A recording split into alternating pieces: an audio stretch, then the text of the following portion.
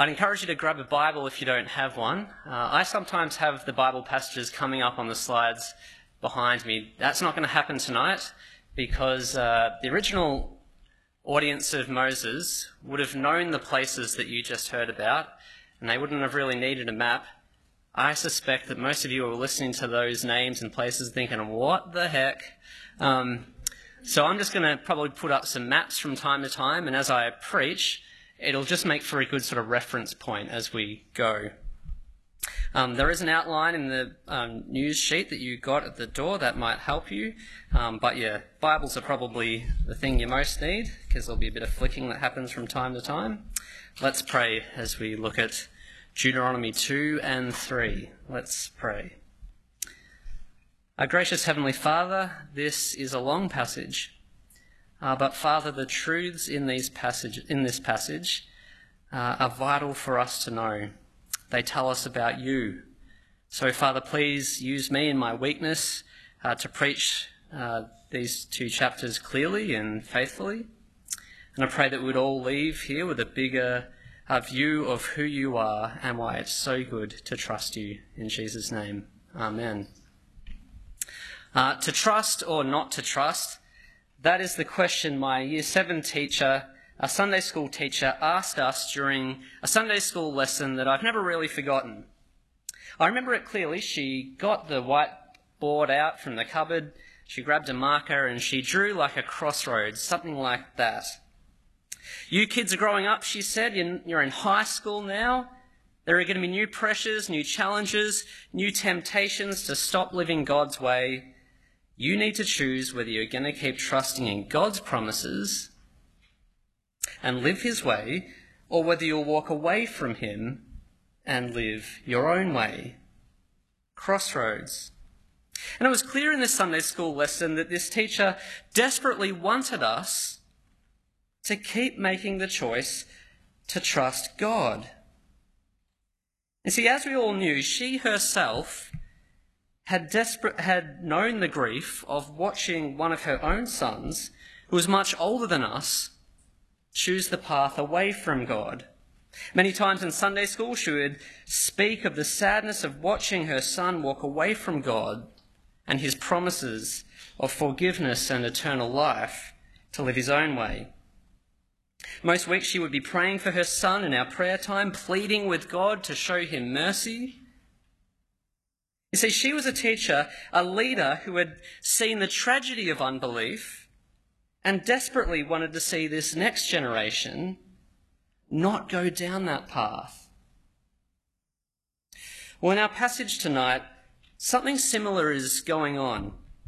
Moses, the leader, the teacher of Israel, is also someone who has seen and witnessed the tragedy of unbelief in one generation and desperately appeals to this next generation to avoid that same mistake.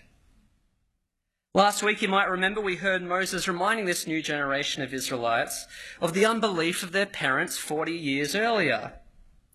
Despite what that generation had seen in their exodus from Egypt, they refused to trust God when he told them to enter into the promised land and take possession of it. Instead, what did they do? Well, they caved in fear when they heard the reports, remember, of those big, strong, and scary people living in the promised land. Remember their objection? They are too big for us. They are too strong for us. There are too many of them. Their walls are too high for us. Instead of saying, the Lord is with us and we'll go, they actually said, chapter 127, the Lord hates us and we're staying put. See, Israel's failure to go down the path of trust,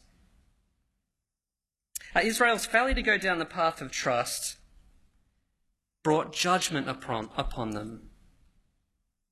They were condemned to wander around the desert for the next 40 years, that generation, until every last member of it had died out.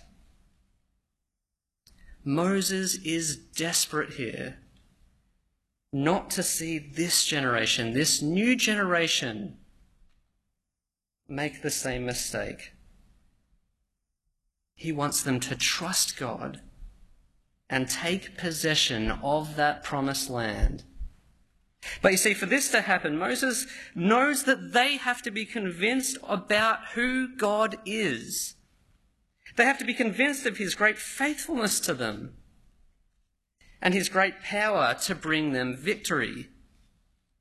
And really, they're the two big points that I think mark out these two big chapters before us. God's faithfulness and God's power as a basis for Israel's continuing trust into the promised land. And see, I suspect there may be some of us here tonight feeling like we're actually at a bit of a crossroads in our faith. Maybe things are hard, maybe you've got some doubts about God, maybe you actually wonder whether it's worth continuing to trust God and live his way. Well, let us all look at the picture of God given to us here in Moses' words to Israel, because that is who our God is today. So first, God's great faithfulness. If Israel is going to trust God and do what he says, they need to be confident that he's committed to them. And that makes sense, right? You don't just entrust yourself to anybody. I think about marriage, for example. Despite what you see on Married at First Sight, most of us want to entrust ourselves in marriage to someone who has a history of faithfulness. See, when I married Ruth, I did so with confidence because I had seen her kindness and her generosity to others throughout the years, but I had also experienced her kindness and her generosity. In chapter 2, Moses reminds the Israelites of two ways in which they've experienced evidence of God's faithfulness during their journey to the Promised Land. First, they had seen it in God's dealings with them over the past 40 years, keeping them safe. But second, they had seen God's faithfulness in the three nations that he makes them walk past on the last leg of their journey. They'd seen it with themselves, but they'd seen evidence of it with other peoples. So first, they'd seen evidence of it with themselves. Moses reminds them how faithful God has been to them during their 40 long years in the desert. See, look at verse 7. The Lord your God has blessed you in all the work of your hands. He has watched over your journey through this vast desert. These 40 years the Lord your God has been with you, and you have not lacked anything. Now just keep your finger on that page and flip across to the end of Deuteronomy, chapter 29, verses 5 and 6, and look at what God says there. God says, during the 40 years that I led you through the desert, your clothes did not wear out, nor the sandals on your feet. You ate no bread and drank no wine or other fermented drink. I did this so that you might know that I am the Lord your God. Moses is reminding the Israelites, were you ever hungry? No. Or were you ever thirsty? No. Were you ever cold or walking around that desert barefoot? No. Why? Well, it's because God cared for you. He was committed to you. He was looking after you. See, sometimes we think of the God of the Old Testament as harsh and cruel, but that's not the picture we get here, is it? I mean, just think about God's provision. You know, I was thinking about this. I buy a new t-shirt, right? And only after a few washes, it already starts to go a bit wonky and lose a bit of colour. You might buy a pair of shoes, and already after a year, look, shoelaces are wearing out, the soles are a bit dodgy, you need to buy another pair. Well, 3,500 years ago, these people, God's people, were still wearing the same coats and sandals they were 4 decades earlier. See, many in this generation, this new generation, they may not have experienced that glorious exodus from Egypt, but Moses taps into something that they had experienced firsthand, God's grace and faithfulness to them in providing for their needs in the desert. But secondly, the Israelites were also able to see the evidence of God's faithfulness in 3 of the nations that God made them walk past in the final stages of their journey to the promised land. The kingdom of Edom, orange, Moab, purple, Ammon. What do we got? Sorry, Edom, yellow, Moab, purple, Ammon, orange. Now, at first in chapter 2, all the names and places that you heard Bell speak of, they all kind of feel just overwhelming. It did for me when I first read chapter 2 and 3 of Deuteronomy. But here's the basic message that God gives to Israel as they pass by each one of those nations. Look, but don't touch. Look at how I've kept my word to give land to these distant relatives of yours, but don't touch that land because it's theirs, not yours. What I give to people, I give to them alone.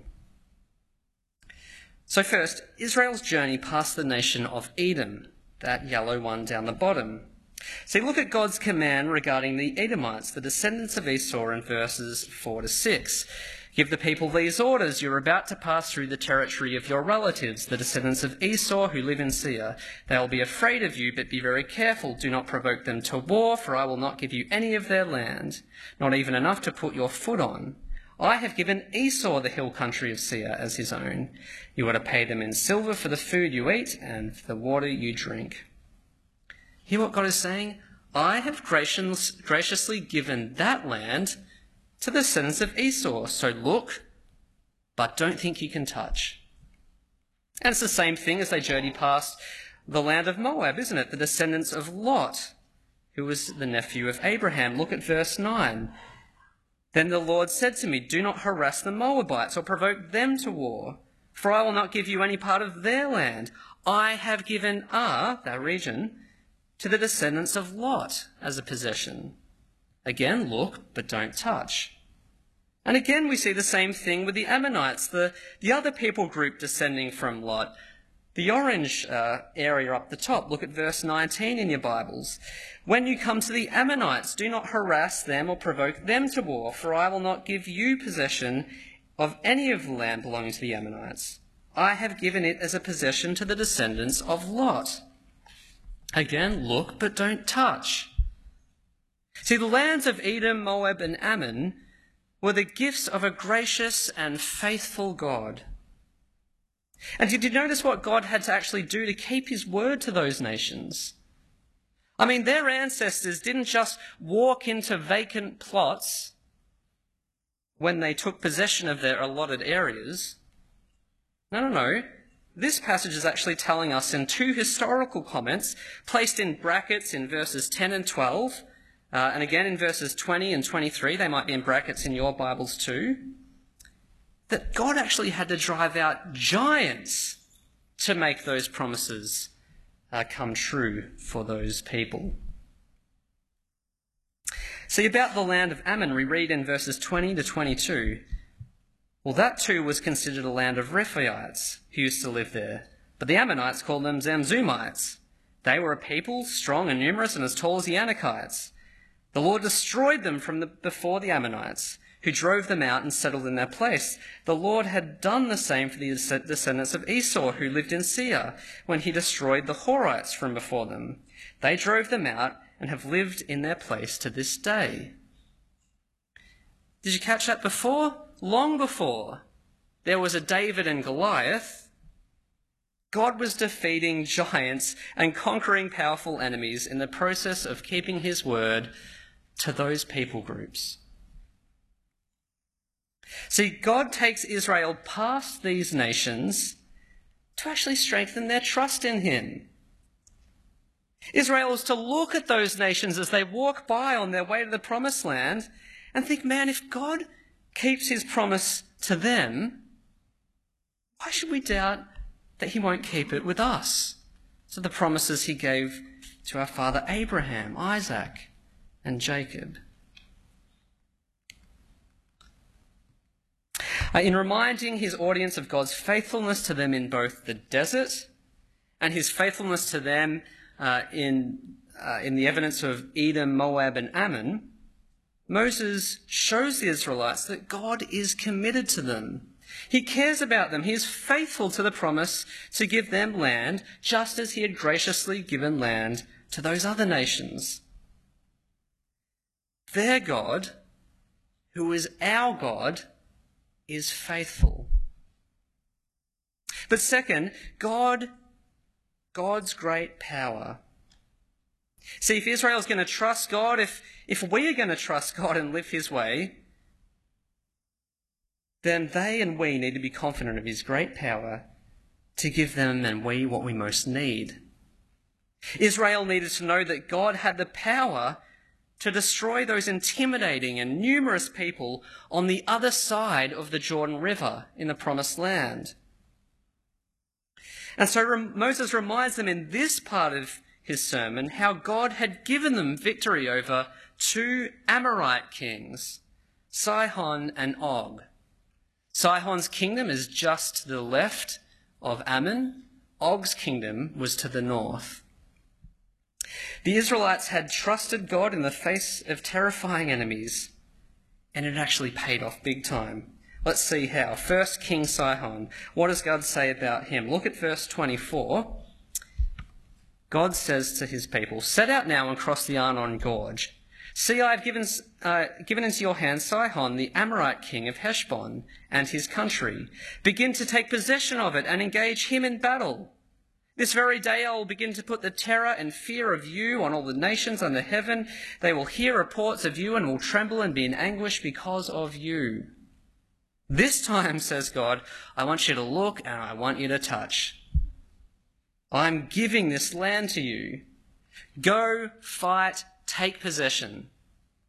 That's what they do, isn't it? Moses offers Sihon peace, asking to pass through safely. Sihon refuses because God hardens his heart, verse 30. We're then told that Sihon mobilizes his entire armed forces against the people of Israel on the border. I mean, this king has come to wipe Israel off the map. Yet Israel, in great trust, engages that massive force in battle, and without any explanation of how, the next verse, 33, simply reads, "The Lord our God delivered him over to us, and we struck him down together with his sons and his whole army. At that time we took all his towns and completely destroyed them, men, women, and children. We left no survivors."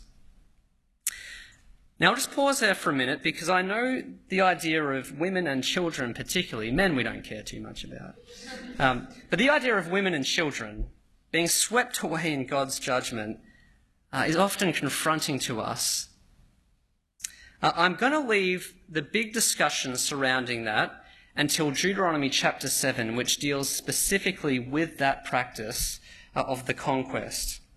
But I will just briefly note at this point that practice of total destruction was given by God only for a time in Israel's history, only in a specific place of the Promised Land, and for a particular purpose, which included judgment on wicked nations and the protection of Israel's relationship with her God. But I'll talk more about that when we get there in Deuteronomy chapter 7, because it's a big discussion.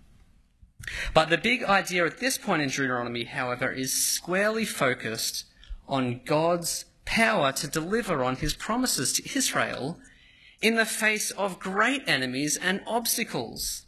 And so that's why we read again in verse 36. Notice, not one town was too strong for us. The Lord gave us all of them. But God's not finished showing his power to Israel, is he? Look at what he does to the next enemy, to the north. To the kingdom of Og, that giant of Bashan. In chapter 3, 1-2, Israel acts in faith again. They engage the forces of King Og in battle, and again God gives them complete victory over Og's entire kingdom.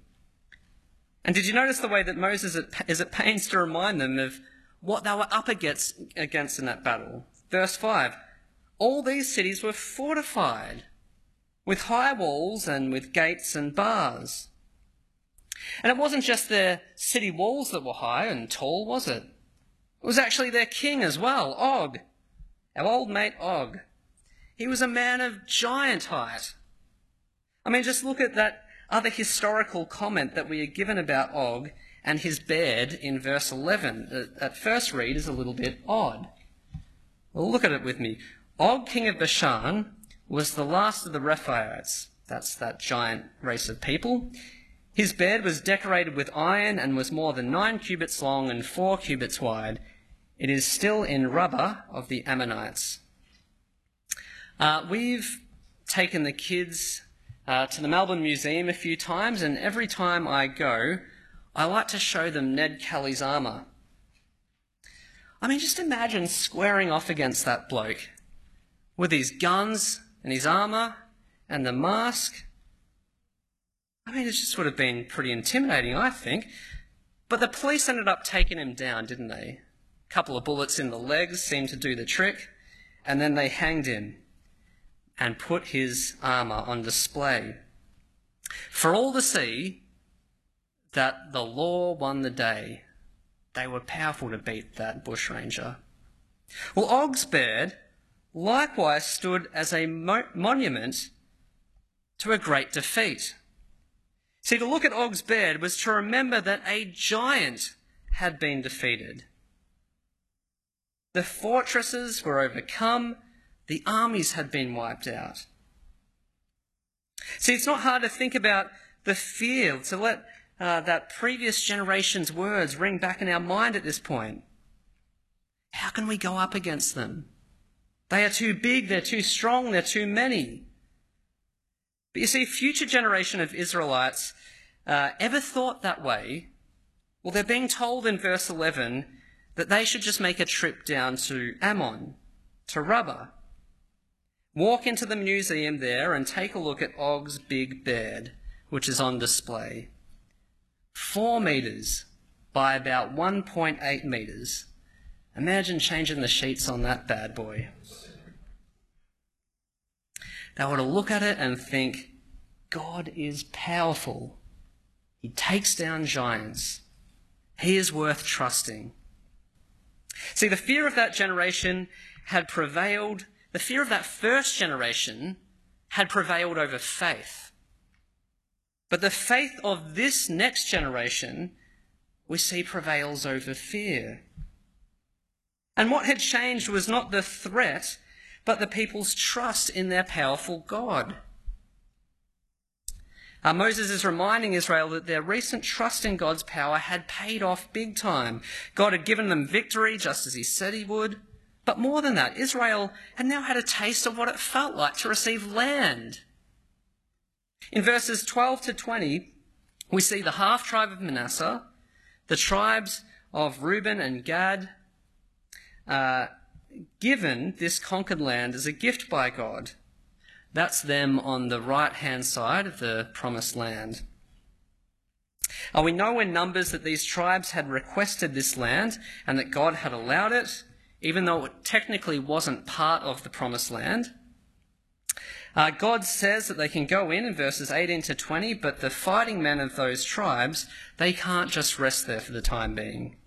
They're to cross over with their brother Israelites and fight until all Israel experiences the goodness of land. Israel had begun to possess land at this point. Now just think for a moment how sweet that would have felt for them. For 40 years you've known nothing but desert wanderings, living in those little tents. But now, at least 3 tribes, you've got grassy plains to graze your stock.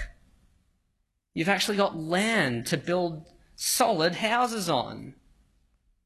I mean, I've never experienced owning my own home. Bible college sought that out. But I imagine that must feel sweet. You know, nailing a hook into the wall without fear of the landlord coming and getting angry, knowing that you have an investment to pass on to your kids one day. Just imagine how much more excited Israel would have felt at this moment. Israel had relied on God's faithfulness and power, and they had begun to experience the blessings of trust. All of this is a foretaste of what God will continue to do for them if they just keep trusting and do what he says.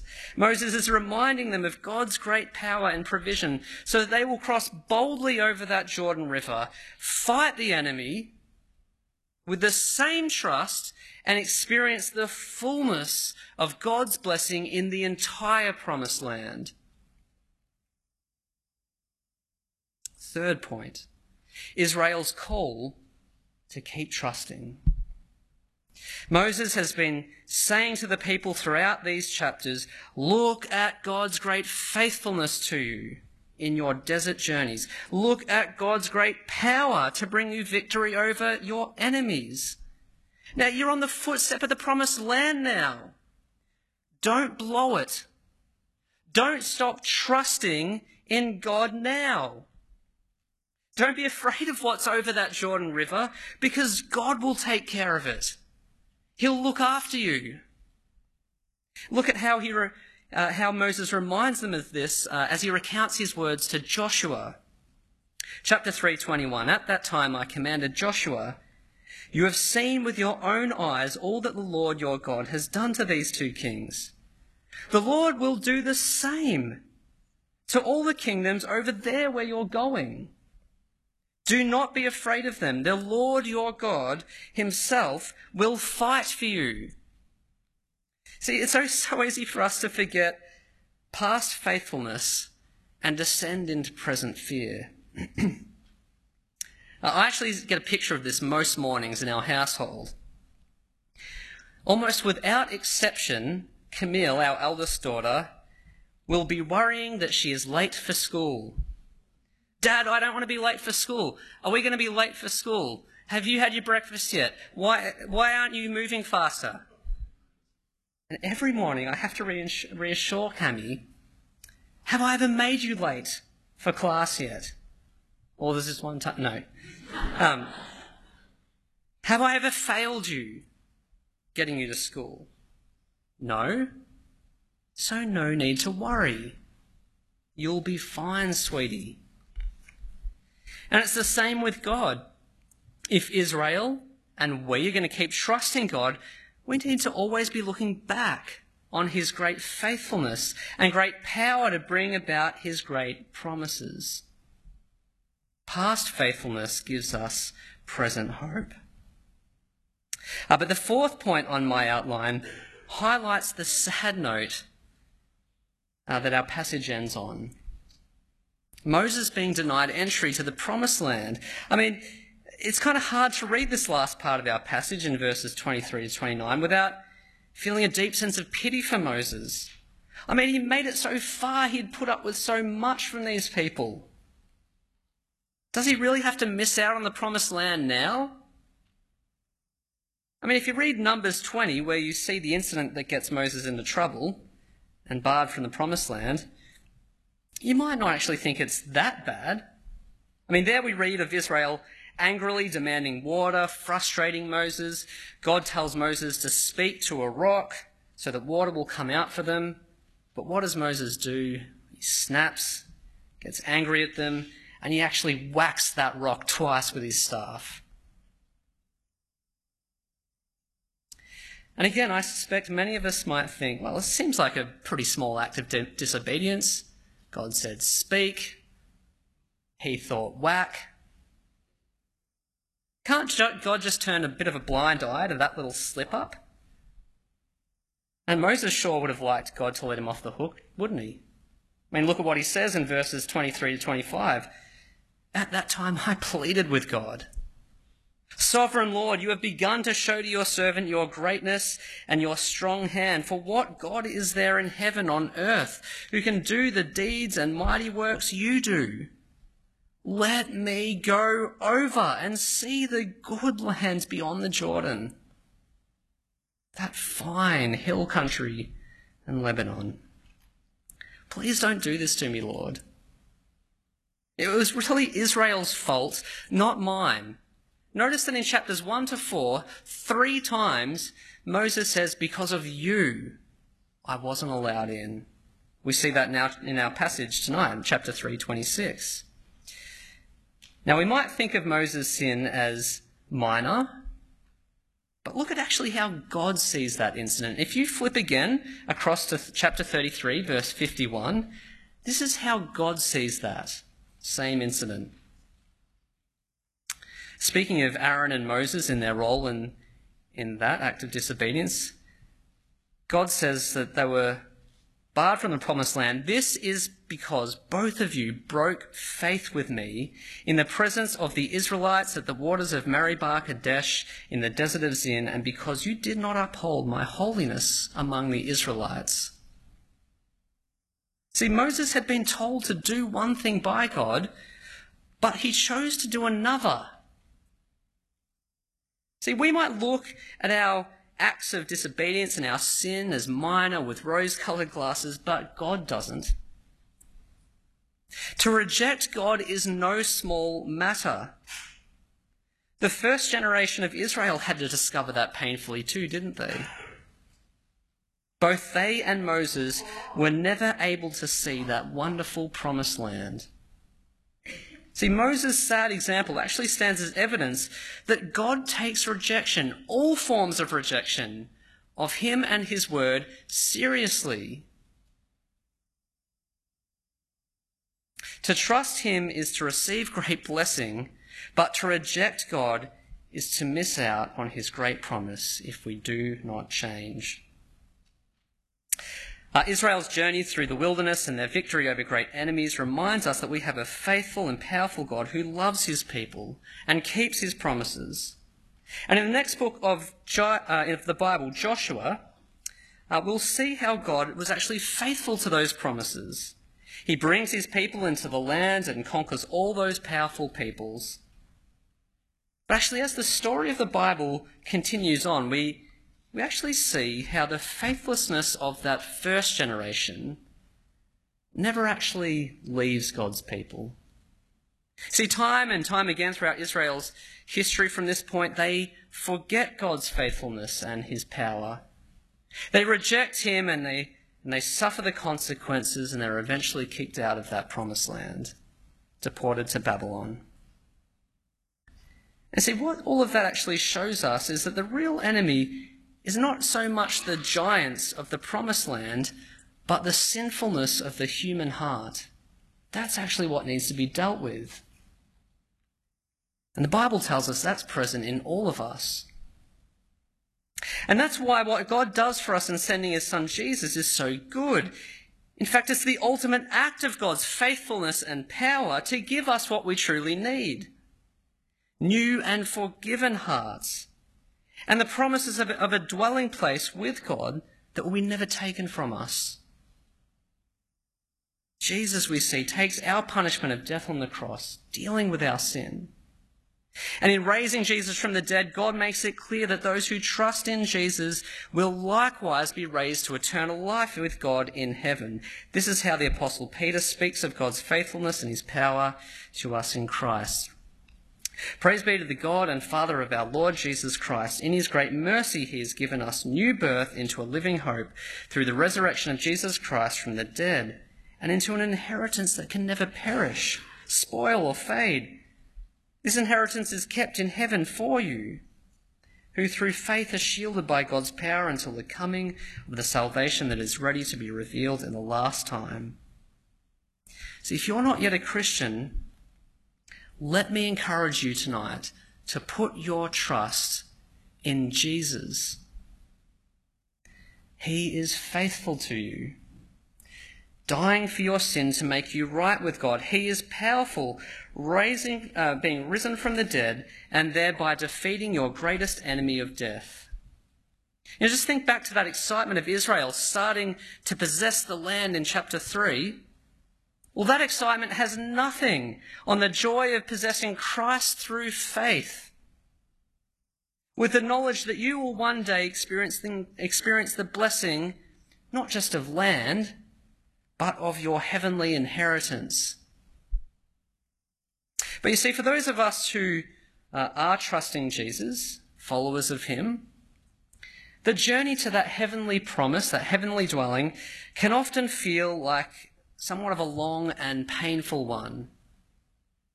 Like the first generation of Israelites, we can let the fears, the great obstacles that we come across, actually strangle and suffocate our trust.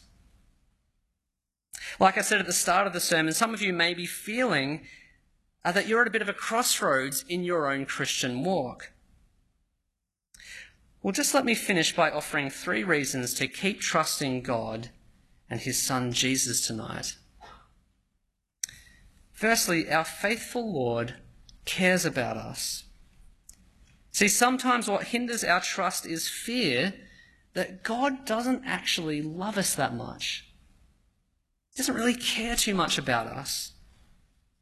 And you see, if we think that he keeps us at arm's length, we'll generally keep him at arm's length too.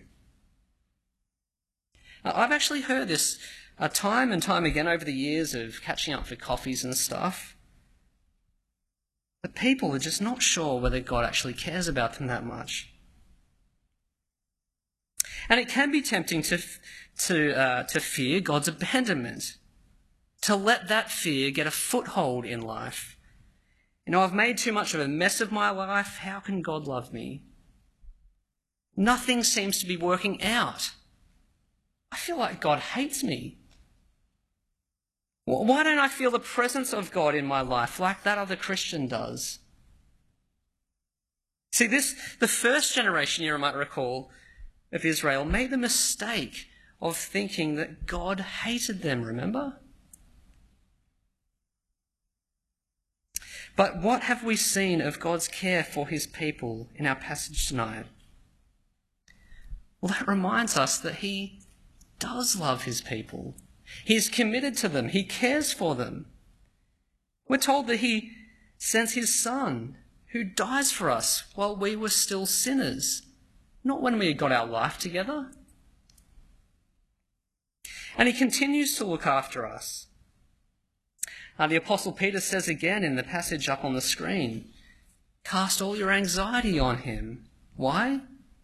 Because he cares for you.